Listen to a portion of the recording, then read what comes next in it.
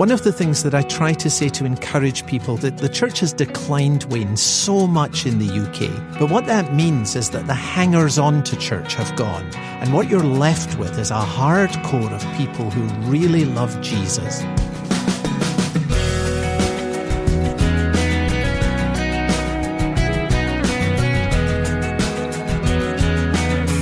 This is First Person. Welcome to this week's conversation. I'm Wayne Shepherd, and today we'll talk with Colin Smith, pastor and speaker on the radio program Unlocking the Bible. Colin has written a book about the story of the thief on the cross, whom Jesus said he would see in paradise. We'll talk about that in just a moment.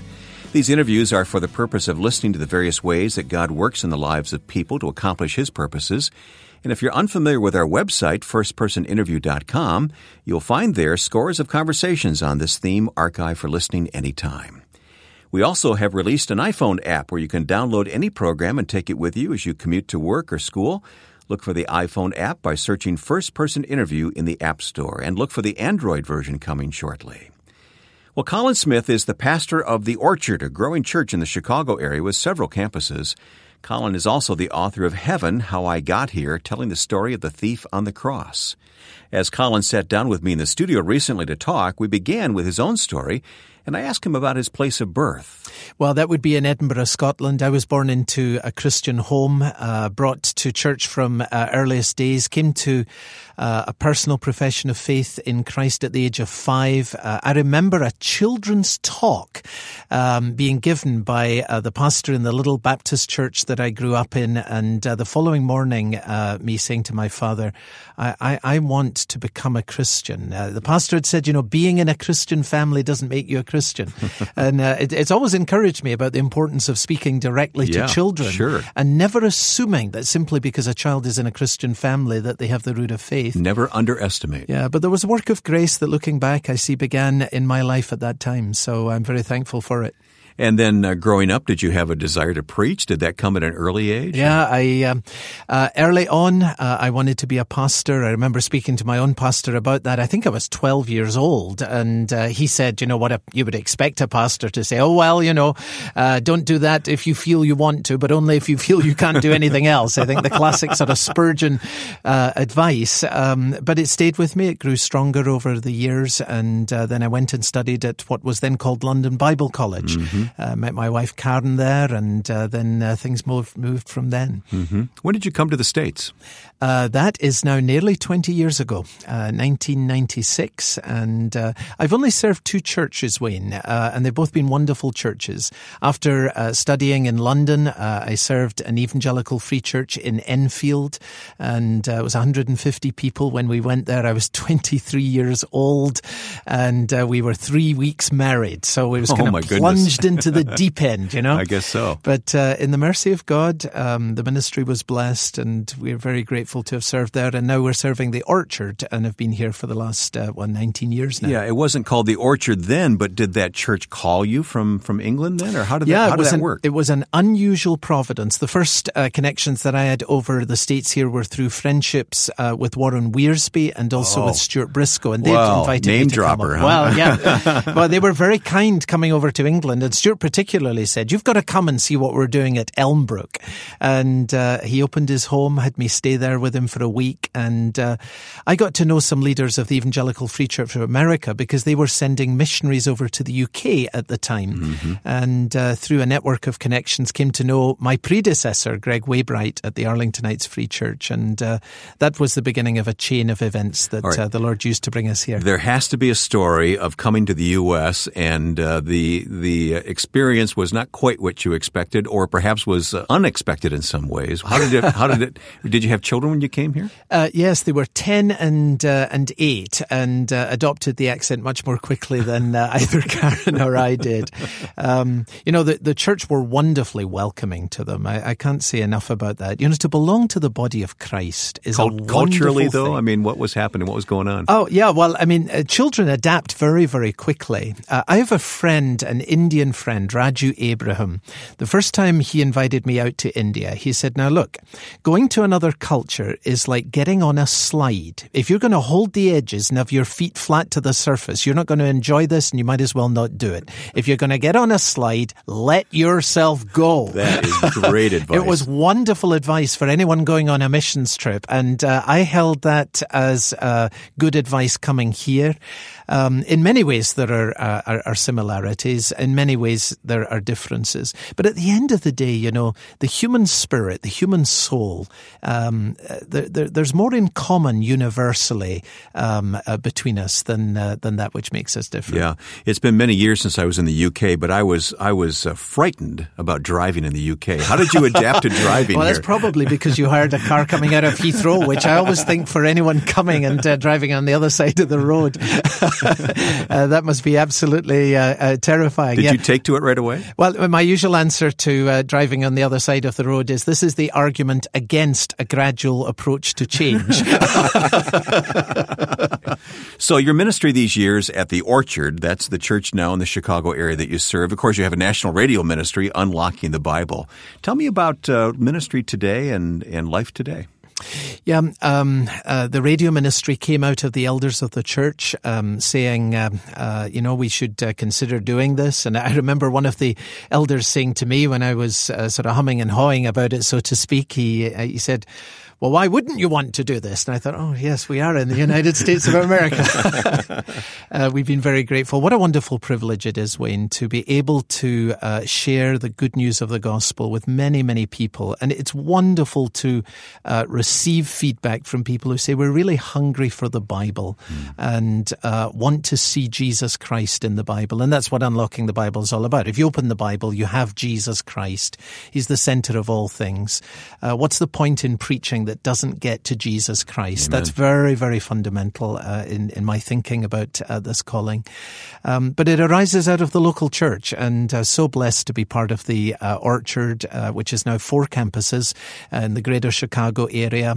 2 small churches that would have closed became part of us. The original campus at Arlington Heights, and then one that we started in Barrington. So we've been very, very blessed. You're also very committed to seeing young pastors come along and develop young pastors, give young pastors the opportunity to speak and to preach. Well, multi-site is often done simply by taking a video and transporting sort of one speaker into another place, and that's a good model in many situations. It's not the one that we've gone. We use some of it, but I'm very concerned to see next generation pastors and preachers developed, and so that's part of what we're doing at the Orchard, and we use a hybrid of these two, and that has worked well for us. And the proportions change each year, and that gives us an opportunity to be word-centered without being personality-centered. So if a 12-year-old came to you today and said, I want to be a pastor, what would you say to that young person? I'd give him encouragement to keep pursuing after that, and if God strengthens that desire in his heart, then to go for it. We need next generation pastors who are really committed to the Bible, really committed to the centrality of Christ, and really know something about the fear of the Lord. That's a huge category for us, to have a sense of awe of God and of his greatness and what it means to live before him, and to walk through life in that way. These are the big things. In these past 20 years, you've seen so much change in the culture all around us, and we seem to be swimming upstream many times in the church. What is your approach to Scripture in these times? Well, I think the first thing is just that it ends up being validated more than ever by the change. You know, I think even 20 years ago here, to say, the sinful heart is hostile towards God, Romans 8:7. I think most people would say, no, that's not the case. You know, most people are kind of benevolent towards God, or neutral perhaps, you know. I think nowadays people are beginning to see, hey, what the Bible said is true, that in the depth of the human heart, there is a remarkable hostility towards God. And now we're seeing it come out in a hostility towards Christians. We're just seeing the evidence that what the Bible said all along is true. We've lived under a sort of veneer of thin Christianity, and the veneers being stripped away. One of the things that I try to say to encourage people comes from the UK context, that the church has declined, Wayne, so much in the UK. But what that means is that the hangers-on to church have gone. And what you're left with is a hard core of people who really love Jesus. It's kind of purified the church. Well, then. It does. Yeah. And it also brings out in time a new vigor, because there's more prayer. There's more of a sense of, well, we obviously can't do this, which is very different from the American, we can do this kind of approach. Pull ourselves up by our own bootstraps. Yeah, that's right. Yeah. So some of these things can change, and God is sovereign over all the winds, even the winds that are blowing against us. Are you concerned about the future of the church in America? No, because Jesus says, I will build my church, and the gates of hell will not prevail against it. I hope and pray that there will be a purifying of the church. It might become smaller. It may well then become more vigorous. I remember Ajith Fernando. I had a wonderful conversation with him, and he preached in our church. He said, for years, the church was in a place of favour in Sri Lanka. Seats in Government House and all this kind of thing, being in the place of influence, and life was fine, but very few conversions. Then the British get thrown out of Sri Lanka. Then you have a radical militant government that comes into power. Then you have Christians in prison and being persecuted, folks being converted all over the place. Well, which would we rather have? I think we're being moved into a different kind of an environment, and it's one in which Christians are going to have to stand up. There's going to be more obvious cost, and I suspect there'll be many more people converted. Pastor Colin Smith of Unlocking the Bible is our guest today, and we'll continue the conversation on First Person.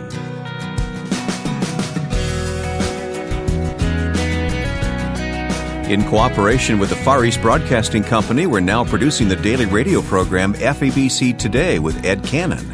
When you click on the FEBC banner at firstpersoninterview.com or the banner on our new iPhone iPad app for First Person, you'll learn more about what you can do to assist FEBC in taking Christ to the world through radio and new technology. Learn more at firstpersoninterview.com or download the First Person smartphone app today.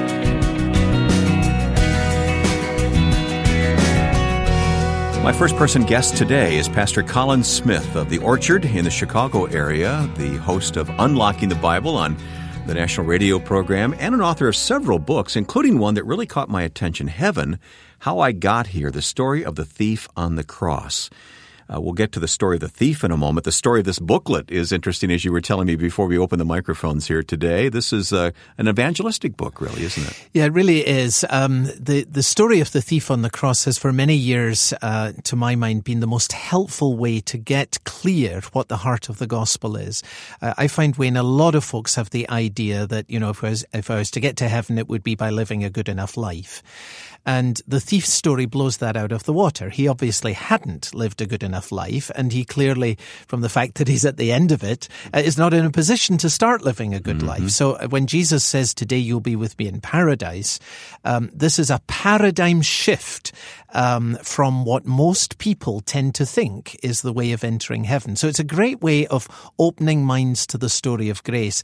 And I thought some time ago now, what if the thief could tell the story first person, looking back from heaven? That's what caught my attention. As the host of First Person, I saw this book was written in the first person. I had to talk to you about it. Yeah, so that's what we wrote. I suppose the other aha moment was, because we've only got a couple of verses about the thief's interaction with Jesus, right. But he died after the Lord Jesus. And we know that because when the soldiers came to break the legs, our Lord had already died. He had said, into your hands I never thought about that detail before. So he died after Jesus, which means he heard every word, one of the words that Christ spoke from the cross. So not only does he hear Christ giving him this great promise of salvation, but then he knows what it is for the whole world to go dark, and for him to hear the one he's trusted say, my God, why have you forsaken me?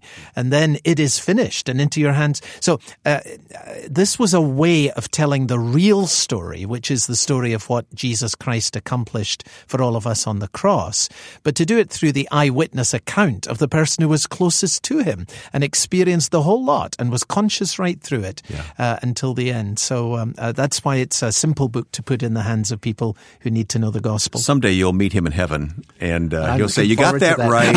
And of course, there were two thieves, and the one Jesus said, "Today you'll be with me in paradise." What was the difference between the men? Well, the interesting thing to me, Wayne, is first the similarity that both Matthew and Mark record that the two thieves were both hurling abuse at Jesus at the beginning. So here's this fellow who's clearly raging against God. He's raging against the Christ. And then at some point, there's a change that comes over him. And we're not told exactly how and why this was. But I guess a stillness comes over his soul. He realizes, I'm going to pass into eternity. Mm-hmm. And here I am. I'm waving the fist at God. I'm hurling abuse at this one who's regarded as his son. Where is this getting me? Where is this coming from? Why is there all this hatred inside of me? Which is a really profound question for anyone who's raging at God. Where is this coming from? And he seems to have recognized that Jesus was a king.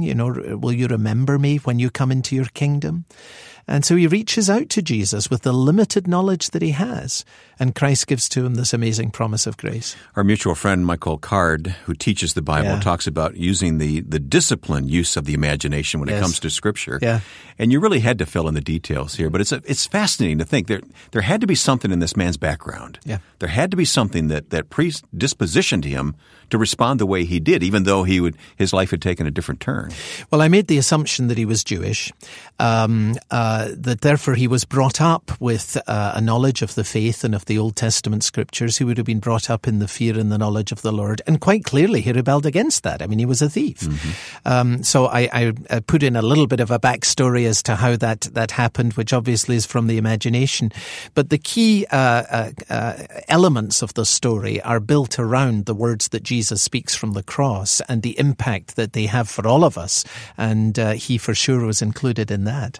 It's a good lesson in Bible study for us, isn't it? To take what little we have, what God has chosen to reveal about that moment, and then to think deeply about it. Yeah, that's right. That really is, the Bible is rich, isn't it? Yeah, and especially when it comes to these 7 words that Jesus spoke from the cross. I mean, it seems to me that they give us avenues into the heart of what was being accomplished. The thieves would have heard, and this man responded Exactly, yeah. And so here's unbelief hearing the same words on the one side, and faith hearing the same words on the other side. It's a remarkable scene. Yeah. Well, how is God using this? So what have you seen already? It's been out for a while now, right? Yeah, well, in the Lord's mercy, we've heard many stories of people who've come to faith in Christ through it. And originally, actually, it was the telling of this story to someone. I had the opportunity of telling this story to someone that led that person to the Lord. And so this is really the key to the thing. It's a way of trying to open minds that think they've got it worked out as to how to get to heaven. By the way, did this start as a first-person sermon? No, it didn't. It started as a series of sermons on the thief on the cross. Okay. And then the question was, how could we get this in a way that would really communicate in a readable manner to people? But people are responding, you're telling me. They really are. And one of the exciting things that's happened is that Stephen Baldwin, the actor, has read this. So we've got it in audio form with a musical sound bed. And then he presented it as a one-person play, which was remarkably compelling as he played the thief on the cross. And we had many people who came and were really held, transfixed by the sheer power of the story. It is a marvelous story for communicating the gospel. What have you learned through all of this? Retelling the story the way that you have, how has it impacted you personally? I think a fresh glimpse of the power of grace. Which really is at the heart of the story, and of the need that every one of us has of it. I mean, here you have this scoundrel, if you like, this person who's lived a wretched life being saved by Jesus. And then at the foot of the cross, you have Mary, the mother of our Lord. And Christ refers to her in his word from the cross, which of course would have been heard by the thief already. Mm-hmm. There's the spectrum. You have the best and the worst of humanity equally dependent on the grace that comes from the Lord Jesus Christ. So, you're a pastor for 20 years, you're a broadcaster. I don't know how many years you've been a broadcaster. Don't ask.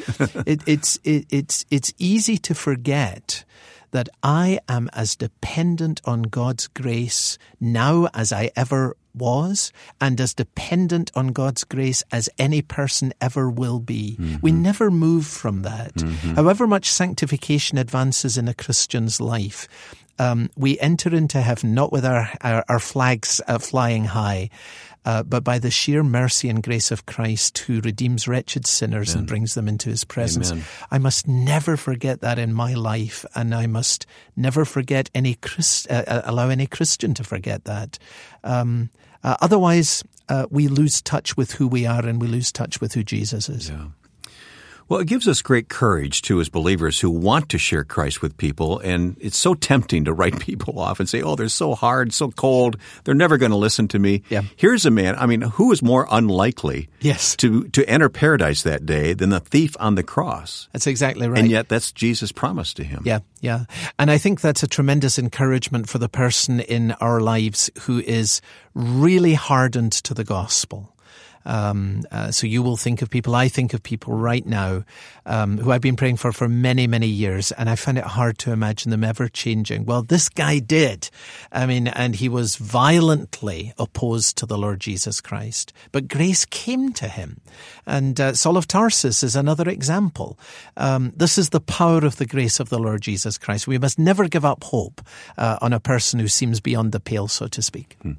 So do you see us getting this book and using this evangelistically? How do you see us using this book? Yeah, I've been greatly encouraged by people's imagination in regards to this. Folks have been saying, give me some, I want to give them away as graduation presents for younger people who may have been brought up with some notion of Christianity but haven't really found living faith in Christ. We had someone who came to Unlocking the Bible office and said, my brother has died, he wasn't a Christian, I need 100 copies to give to everyone at the funeral. So people are using it in all kinds of ways with young and with old. You can read it in an hour and a half. So, and that's probably if you're a slow reader. That's the audio version. So, it's easy to give to someone, and the fact that people are using it to help others come to a grasp of the gospel is very encouraging. Colin, I don't do this often enough, but if someone is listening today and they realize they have not responded to Jesus, they need to respond the way the thief on the cross responded to him. What do they do? You come to Jesus Christ and you tell him first that you need him. This was the great change that took place in the thief on the cross, from pushing against Jesus to realizing that Jesus was his only hope. You come and you ask of him. This was the great thing that the thief did. Will you remember me when you come into your kingdom? He's asking of Jesus. Will you become my Lord? Will you become my Savior? You ask because you believe in him. That's what the thief did. He trusted the Lord Jesus Christ. He believed him to be the King. So you believe, you come, you ask, you turn.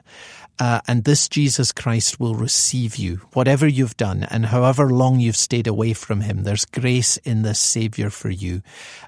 So come to him today. Don't put it off any longer. Some folks talk about the thief on the cross being saved at the last minute. I like to think that he was saved at the first opportunity. He found himself next to Jesus and he turned to him. The book we've been talking about with Colin Smith is titled Heaven, How I Got Here. And we'll place links for additional information on our website, firstpersoninterview.com. This conversation and many others are all available for streaming online at our website. Plus, they're available through our smartphone app. It's available now in the Apple Store for iPhone and should be available soon in the Google Play Store for Android. And for information about upcoming guests and topics, visit our webpage, firstpersoninterview.com, where you'll find the schedule and the program archive. And take a little time, if you would, to visit and like our Facebook location, facebook.com/firstpersoninterview. First Person is produced in cooperation with the Far East Broadcasting Company, sharing our goal of telling the gospel story and proclaiming Christ to listeners everywhere. Find out more about FEBC at firstpersoninterview.com. Now, with thanks to my friend and producer Joe Carlson, I'm Wayne Shepherd, inviting you back next week for First Person.